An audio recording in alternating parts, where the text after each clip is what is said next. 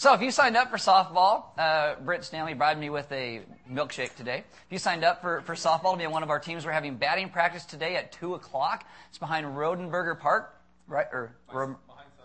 Behind Sunrise. Kmart's over here, and you go across the street, Sunrise Park's there. Behind it, there's like a couple softball fields. That's where they're having batting practice. So you can show up and hit and then shag balls and do all that. So, yeah, good. Okay, good for you guys. What? Yeah, we haven't talked a lot about softball because our team's not doing as good as we did last season. But we were in the playoffs, won the first game, lost the second. But if you guys want to reminisce about how good we used to be, you can go in the back of the lounge and there's like a trophy there. And be like, wow, remember the days 3 months ago when they were good.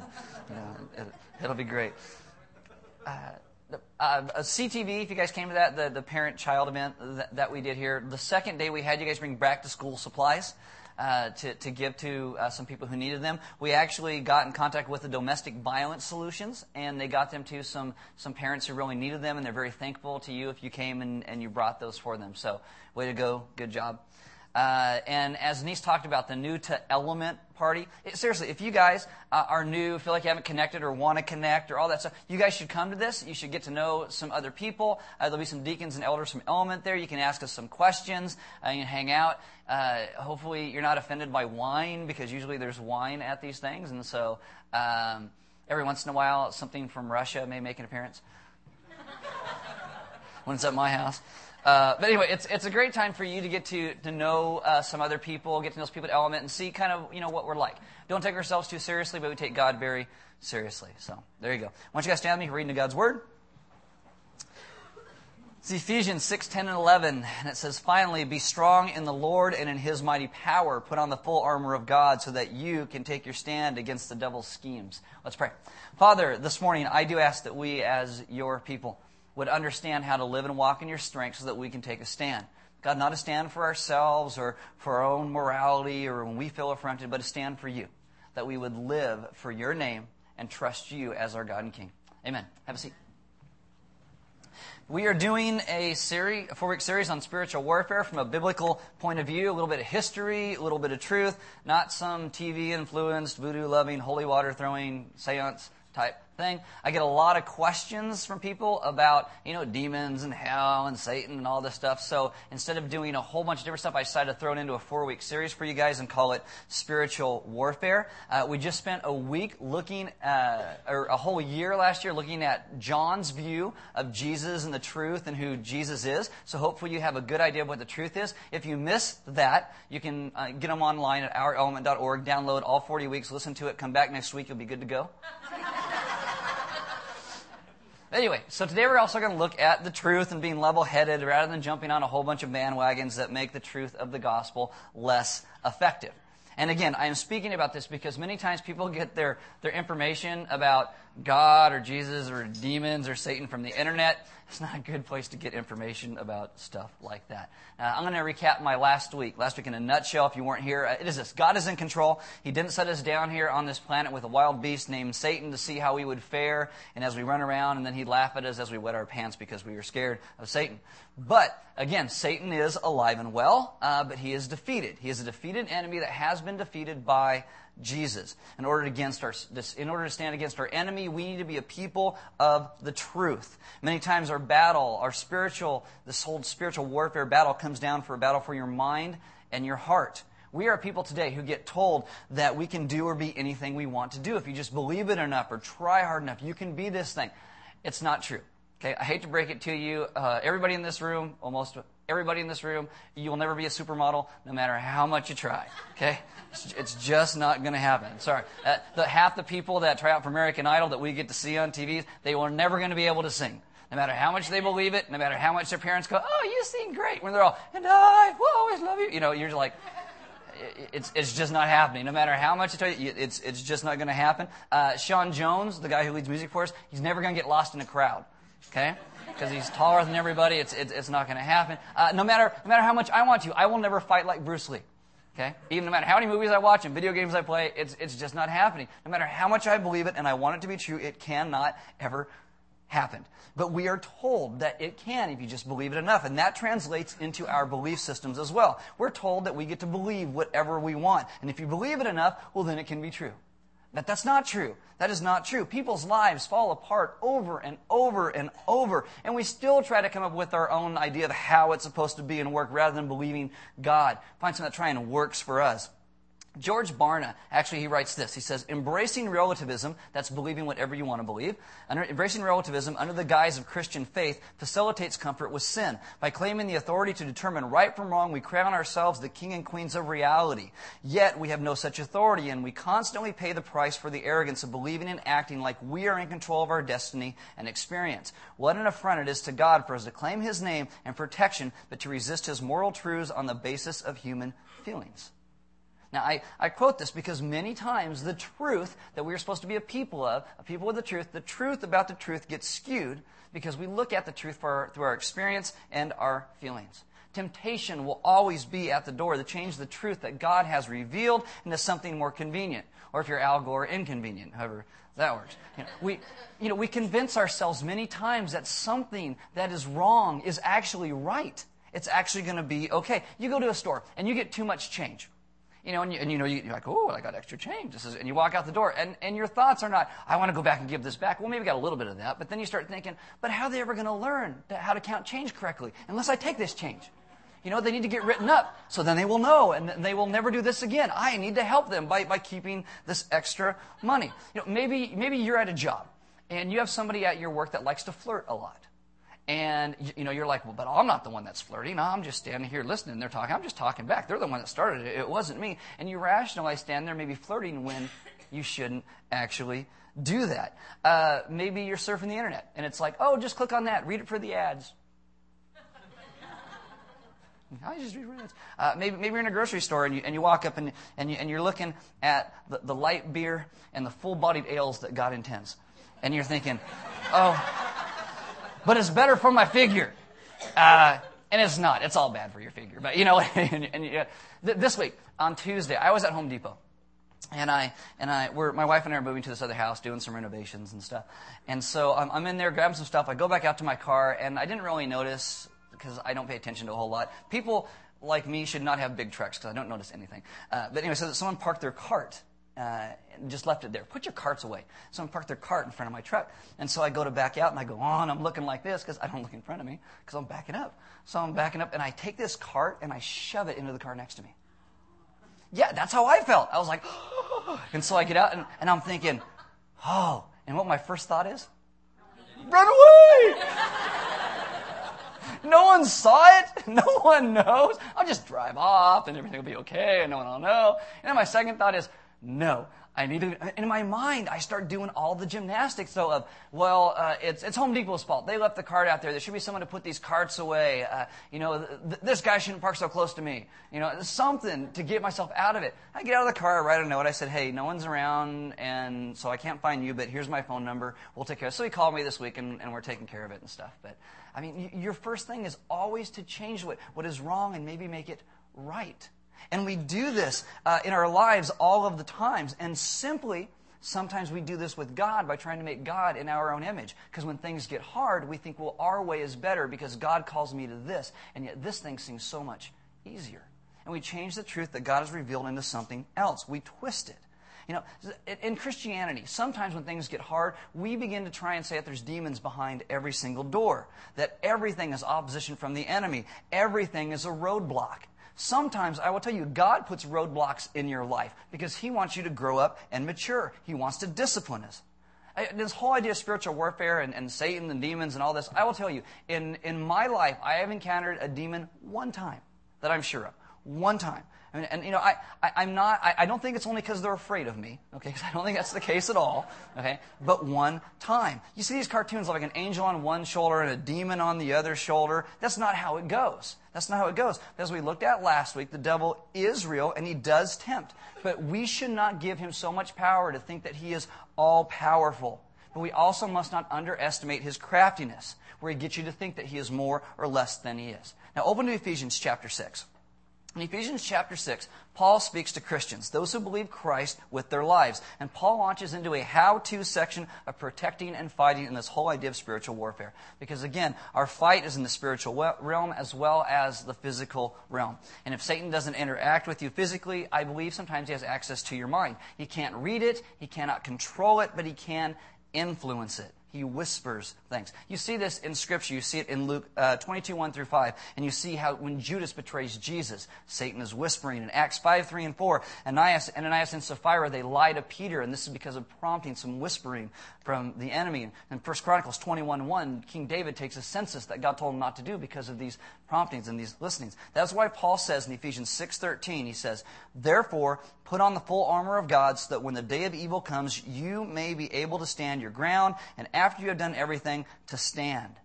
Again, spiritual warfare comes down most times for a battle of your heart and your mind, where you need to trust God, where you believe the things He said and you trust the things that He said. People say, well, why does God give us a mind and a heart anyway if it makes it so hard for us to follow Him? So we can be aware, so we can love with conviction, so we can serve as He intends, and so we can fight and not give in. Paul, in Ephesians, he wants you to know that angels and fallen angels, demons, are real. And they're not physical in a sense like you're physical, but they are real as your flesh and bones. They are beings whose intellect exceeds that of any man. Charles Spurgeon writes this. He says, "We must not expect that a man unaided from above should ever be a match for an angel, especially an angel whose intellect has been sharpened by malice." Now this is like if you have a knife and you want it sharp, you take a sharpening stone, or if you have money, you buy one of the ones that do it for you. But if you have a stone, you're old-fashioned, you spit on it and you do this, and you take the knife back and forth and you make that edge nice and sharp, back and forth and back. You're honing the edge. It's kind of like, in a very real sense, when you're born, you can't walk. You just kind of lay there and poop and eat, and that's all you do. And then when you hit about 8 to 12 months old, you start walking, and you start like this, and then you let go, and you're like drunken sailor, right? You do the drunken sailor walk. And then as you get older and older and older, you learn how to walk. Like none of you came in and tripped on your face when you walked in here, right? You all did good, found a chair, sat down, you can stand up and walk anywhere you need to walk, right? See, because you're pro. You're pro. Nobody walks like a drunken sailor anymore because you've had time to hone your craft of walking. Unless you are a drunken sailor, then you probably do walk like a drunken sailor. The same thing in regard to Satan and his hordes. They have had thousands of years to hone their craft of temptation. And that temptation makes you think that he is more or less than he is. Randy Alcorn writes this. He says, "They live in a spiritual world where there's a certain clarity of thought, even among the fallen. Their modus operandi is to twist, deceive, and mislead, but they are intimately familiar with the truth they twist." See, you and I must also be a people who are familiar with the truth. Because the biggest agents out there that spread misinformation about Satan or demons or Jesus or God and this whole spiritual war is us.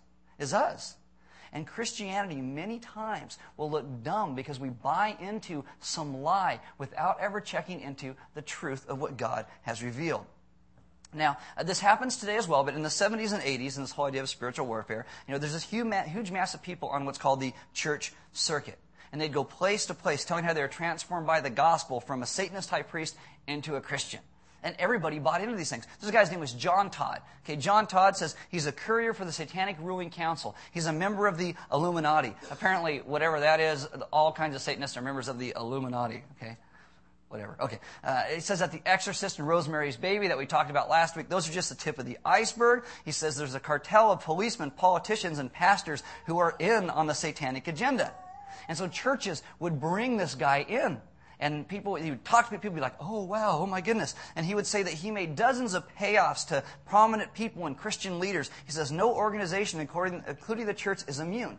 And he goes, "And you would not believe who I just made a payoff to last week." And everyone's like, "Well, who would that be? Would that be that guy on the TBN or the WB? Who is it?" And then John Todd says, "Pastor Chuck Smith." Now, if you don't know who Chuck Smith is the guy who founded the Calvary Chapel movement. Okay? And he says Chuck Smith is a secret Satanist. And through Maranatha music, he's influencing young minds with lyrics masking subliminal satanic messages. Now, I have lots of things to say about Maranatha music, but I do not think it's satanic, okay? I know. John Todd says, "I know firsthand." He says he was there. He says he delivered $8 million to Chuck Smith himself. He says Judas betrayed Jesus for 30 pieces of silver. Chuck Smith did it for $8 million. Now, if you fast forward to today, John Todd is in prison. He's a convicted felon. He's a con artist and a rapist. And what has Chuck Smith been doing for this time? Reaching people with the gospel of Jesus Christ. You see? What did it serve the cause of Christ for Christians to go and blindly listen to and believe this guy? It didn't.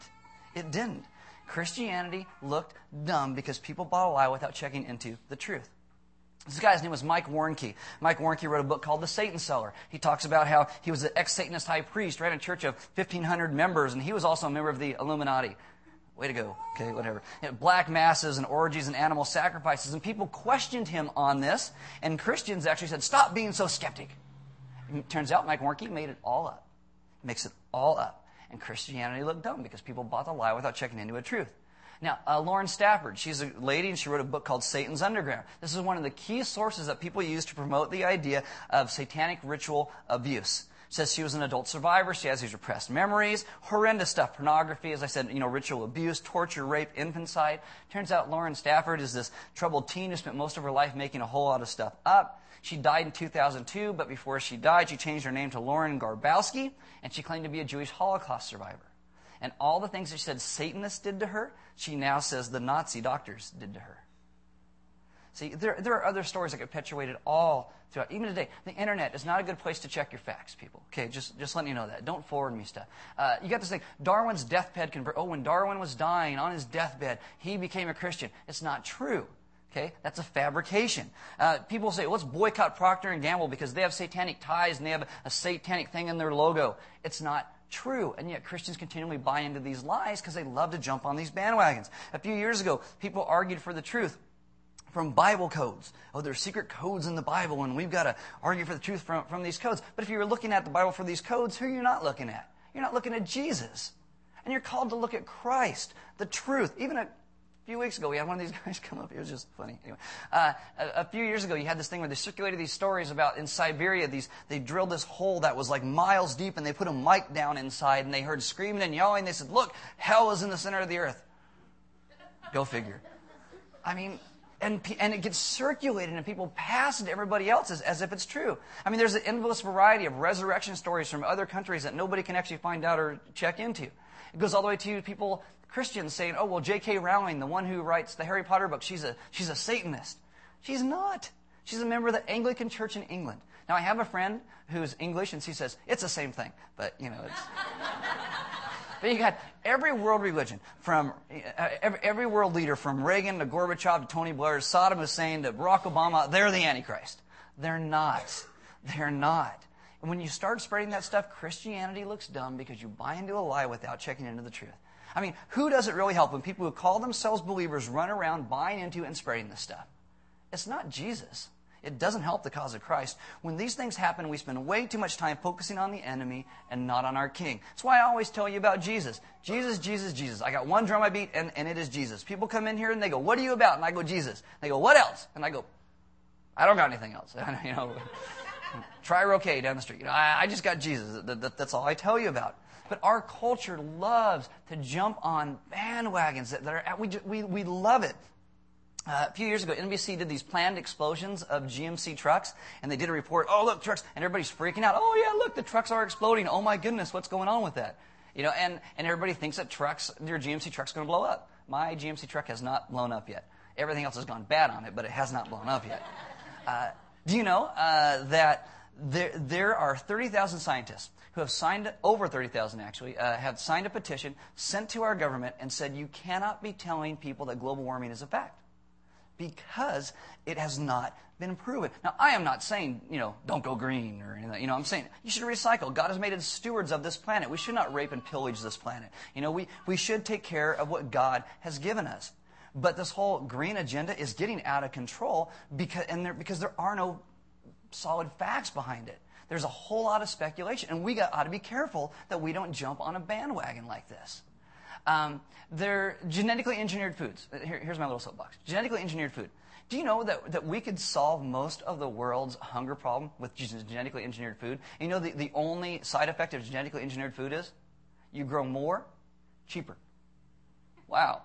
We can grow it in places that you cannot normally grow food. And yet people freak out about genetically engineered food and say, oh, we're all going to turn into zombies, which I'm sure some gamers will be really happy about. Unless they turn into a zombie, then it'd just be terrible. But I mean, there are these things, and we just get afraid because we hear this stuff that's out here. You know, Oliver Stone sometimes makes these movies and he twists the truth, the history in them just a little bit. And Oliver Stone said this: even if I'm wrong, I'm still right, because he got to make the movie. Now, you and I should all be a people who say twisting the truth is wrong, no matter in culture or especially with Scripture, right? Yes? Good. You know, and if it's wrong in culture, it's got to be infinitely more wrong for people who say they know the truth personally. In Ephesians 6, 13 and 14, hope you still got your finger there. You're like, oh, crap, I put it.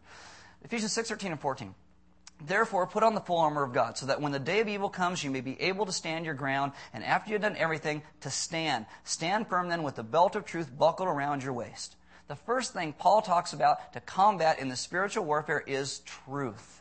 Truth. We need to calm down, not buy into all the weirdness that's out there, that's perpetuated on the radio or by nut jobs on TV, and simply believe in Jesus. The word truth is the word aletheia. It means unconcealed, conforming to reality, meaning it's not imagined. It means genuine.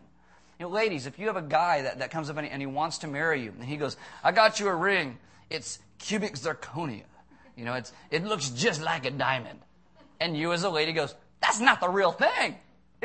Well, you should. Make him work for you, okay? Be like, that's not the real thing. I want a real... There's a difference between genuine and fake. What is real and what is not.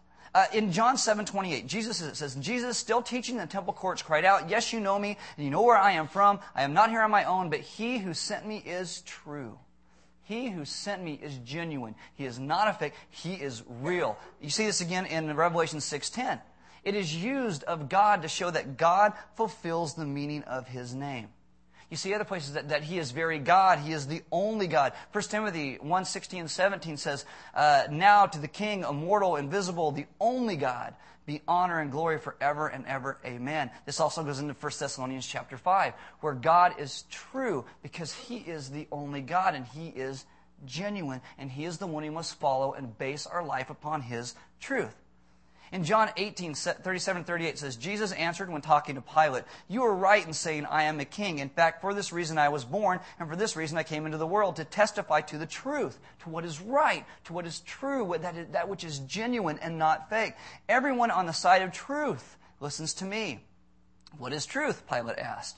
Pilate stands toe-to-toe, and he misses the reality of the genuine truth presented to him. John 14:6, Jesus answered, I am the way, the truth, and the life. And like Pilate, many people today stand toe-to-toe with Jesus, and they do not follow his truth. Maybe they don't recognize it, or maybe they don't want to recognize it, because many times we see ourselves and our own view of the truth as more important than God's view of the truth. It says, with the belt of truth buckled around your waist. Truth around your waist. The waist this is a metaphor, okay? Your waist is your center, so truth is central.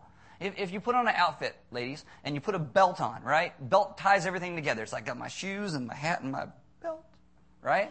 Okay, guys, it's like Batman, okay? Batman puts on his utility belt after he gets all ready. You're like, that's Batman, right? Okay, that's the thing. It ties everything together. It's like an outfit. It's the last thing you put on, but Paul says the first thing on the list. As a soldier, you go into battle without your belt, your armor falls off. It crumples, and you're standing on the battlefield naked, which is not good. Unless you're Celts, because Celts actually like to go into battle naked, apparently. Now, I don't understand gangbangers with baggy pants and no belt. Because, if you got to run away, you're not getting far when your pants go down around your ankles. It's like, get a belt, you'd be a better gangbanger.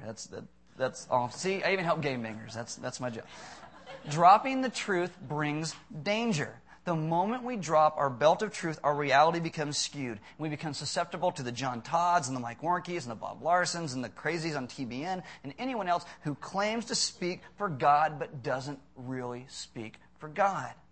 Our center is to be the truth. Our center is to be Jesus Christ, not the sensational and not the superstitious. If we ever think we have an answer apart from Jesus and his work, we think we have it all figured out because of our experience, we are in danger. If you dropped a belt of truth, 3 things are going to happen. The first thing is this. I talked about your armor is going to crumple. It's going to fall apart. The rest of the armor of God consists of righteousness, the gospel, salvation, peace, the word of God. And if you have no truth, none of that's going to make sense to you. You have to be people who live in the truth. You ever wake up in a stupor, like your alarm goes off at like the power went off, and all of a sudden your alarm's like midnight, and it's like 4 in the morning, like, ah! And you wake up, and everybody sounds like Charlie Brown's parents, wonk, wonk, wonk, wonk. That's what it's like. Your armor crumples. A few years ago, I broke my foot, and I had to go to the hospital, and I'm sick. I get sick with everything. So I can't take like Vicodin or codeine. I just throw it up. So they give me a shot of Demerol. Wow. Okay? You want some Demerol if you go to the hospital. It's crazy stuff. And so I'm just like, Tom Holmquist like drove me home, and I'm like, hey, Tom. And I look down, and I swear there are flies on my leg. And I'm like trying to kill these gnats. And he pushed me around his wheelchair, and I'm like, oh. I have a point. Okay. This is what it's like when the truth is not central to who you are. Nothing makes sense. The second thing happens is your reality gets clouded, like you're on Demerol. Things that you think are true are not true. Drug addicts. Drug addicts are crazy because I'm not addicted while they're trying to steal your stuff. They're crazy. At night, if you're somebody who drives with glasses and you leave your glasses at home and you got to drive home and you don't know, is that a kid or a person on a bike or is that a pole or a light? What is that? You don't know because everything is clouded because you can't see correctly. If you do not have the truth, your armor crumples, reality gets clouded, and your worldview becomes your worldview. Your worldview becomes unreal. See, that's the whole idea with that. Everything about your world around you becomes all based upon you and what you think truth is. God takes a back seat to you. It's like that stupid bumper sticker that says, God's my co-pilot. Well, if that's true, you're in the wrong seat. You need to move over, okay? God gives you leeway in a lot of stuff. I didn't think it was that funny, but okay. God gives you leeway in a whole lot of stuff. Dancing or not, vegetarian or not, drinking or not. But He does not allow us to make up our own truth. Because He is the answer. Truth, like all the armor that Paul speaks about, is an aspect of the nature of who God is. To put on truth is to put on Christ. Christianity is not true because it works. It is not true because it feels right. It is not true because it's my truth. It is true because it is anchored in the person of Christ. Os Guinness writes this. He says, the Christian faith is not true because it works. It works because it is true. It is not true because we experience it. We experience it ingloriously because it is true. It is not simply true for us. It is true for any who seek in order to find, because truth is true even if nobody believes it, and falsehood is false even if everybody believes it. That is why the truth does not yield to opinion, fashion, numbers, office, or sincerity. It is simply true, and that is the end of it. And that is the end of it. I believe that Satan is probably very pleased when ministers or Hollywood portray him as different than he is. In Lord Falcon's Letters, this book I told you about last week, it's this metaphor of like an older demon talking to a younger demon. And this is what the older demon says. Make sure his view, that's yours and mine, make sure his view of us stems from skepticism, denial, ignorance, superstition, legend, literature, spiritism, popular culture, or any combination thereof. Let it come from anything and everything but the forbidden book. And that would be Scripture, in case you were wondering what that was. If you have your Bible, open to Colossians chapter 2. See, we are to be a people who are grounded in Christ, a people who are grounded in Scripture, the truth that God has revealed. Colossians 2:17 through 19 says this, and these are a shadow of things that were to come. The reality, however, is found in Christ. Do not let anyone who delights in false humility and the worship of angels disqualify you for the prize. Such a person goes into great detail about what he has seen, and his unspiritual mind puffs him up with idle notions. He has lost connection with the head, from whom the whole body, supported and held together by its ligaments and sinews, grows as God causes it to grow. The reality is found in Christ. Satan loves us skewed and clouded and unreal because he doesn't have to worry about us at that point. When our life is simply about us and not about the truth that Christ has revealed, we become ineffective in the spiritual battle that he calls us into. Satan, as I said, he is real, but he has less power than you think, but he is smarter than you can imagine. If you fight him, will be determined by you. How you fight him has been determined by God. In the next couple of weeks, Eric will come and talk about the armor. James is going to talk about some of your weapons. But we need to be a people who live in truth and be a people that he actually has to worry about because you live in truth. See, you are in a unique position as a child of God. John 17:17, Jesus prays for us and he says, sanctify them by the truth. Your word is truth. You are people who get to know the truth. You get to have it revealed to you in your hands. I told you this before, that I hate legalists teaching the Bible because they don't talk about God, they talk about us. It's not about God's grace, but it's about our duties. They don't talk about what Jesus did, they talk about what we should do. Not about the Holy Spirit, it's about all the rules. And they ruin it for everybody because it's like Christianity without the God and all the rules and none of the grace and all the obligation and none of the Holy Spirit. And the worst are liberals who take it and they say, throw everything out, we're going to be culturally hip and relevant and cool, and they both miss the point. The point is the truth revealed to you in Scripture. The key is knowing your Bible well. Then you can talk to whoever you need to talk to. You have a rudder and a compass, and you have wisdom and discernment, and you're going to be all right. Because truth is central to you as a person. This is not speculation. This is revelation. God has revealed himself to us. Colossians 2:8, you shove your finger in the book of Colossians. Colossians 2:8 says this, see to it that no one takes you captive through hollow and deceptive philosophy, which depends on human tradition and the basic principles of this world rather than on what? Christ. Rather than on Christ. People who get you to look at everything else, which is exactly what Satan's modus operandi is, get you to look at anything else other than Jesus. Your eyes, as people of the truth, are supposed to focus on who Christ is, because it is all about Jesus. All of it. He is to be central to you as a believer. Central. Now, the band's going to come up, and they're going to do a couple songs. And as they do these songs, I want you guys to take a second where you're at. And I want you to pray, God, where has my view gotten clouded? Where do I think that my truth is more important than your truth when these things come into conflict with each other? How do I, as a person, learn how to live and walk in the truth that you have revealed? How do I live in such a way that I trust you and that you are central to everything that I do? So the band's going to do that. There'll be some deacons and elders in the back. And if you need prayer, if that's something that's very hard for you and you need someone to help you out, and talk to them, ask them questions, you can talk to them. They'll be at the back of the hallway. They'd love to pray with you. They'd love to talk with you.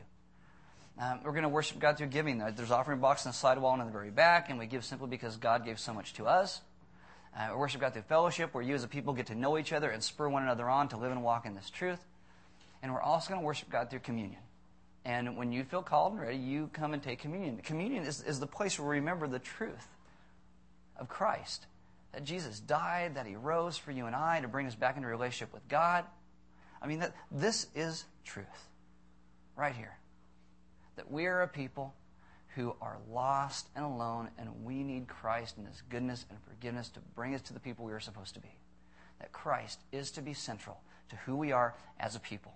And when he is central, we can then live our lives with, like I said, a rudder and a compass, and we can live in truth outside of these walls. Because it's much more important, again, how you live out there than how you live in here. People need to know the truth, and we need to be people of the truth. Let's pray. Father, this morning, I ask that we would understand what it means to live and be a people of your truth. God, sometimes we get clouded, we get unreal. We don't notice sometimes the things that you place directly in front of us because our eyes are not upon where you're leading us, they're on ourselves. And so this morning, God, refocus us. Teach us to be a people that live with you as our center.